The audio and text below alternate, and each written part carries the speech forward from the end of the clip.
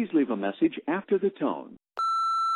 Hey, it's Whitney. So I just did my self-love over everything episode, right? And I went live with Brooke-Sidney on Instagram and I talked about the episode. And while we were talking, the conversation went left and we started talking about love languages. And so I don't know if everyone's done. I just assume everyone's done it. I want to know what yours is. What is your love language? Do you know? When was the last time you like, did you know they have different like quizzes you can take. You can take the quiz if you're single or if you're not. And I thought that was super cool. So if you're not, like if you took it originally and you were in a relationship and now you're single, I'd love to know if there was a difference, if you noticed. But anyway, regardless, I want to know what everybody's love languages are. So go to, I think the website's like 5lovelanguages.com. If you go to Google and you just like type in love language quiz, it takes just a few minutes.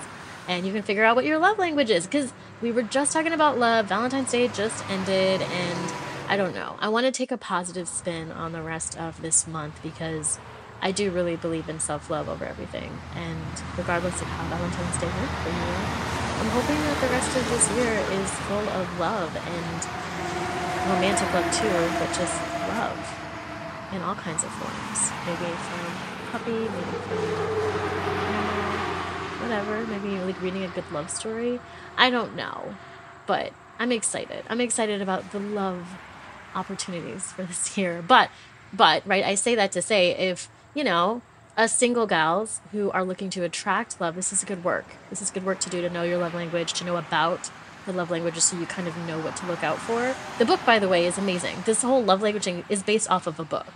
It's a book that came out like a gazillion years ago by Gary Chapman, like super old school book. And it's just legit. Like, I love it. So anyway, that's why I was calling, to figure out what your love language was. But if you're on IG this week, because I know it's a 3-day weekend for a lot of people, ping me on Instagram, as you know, Whitney Danielle Coaching, and let me know what your love language is there. So yeah, hit me up. I'll talk to you later. Cheers. If you are satisfied with your message, press 1. To listen to your message, press 2. Are you still there?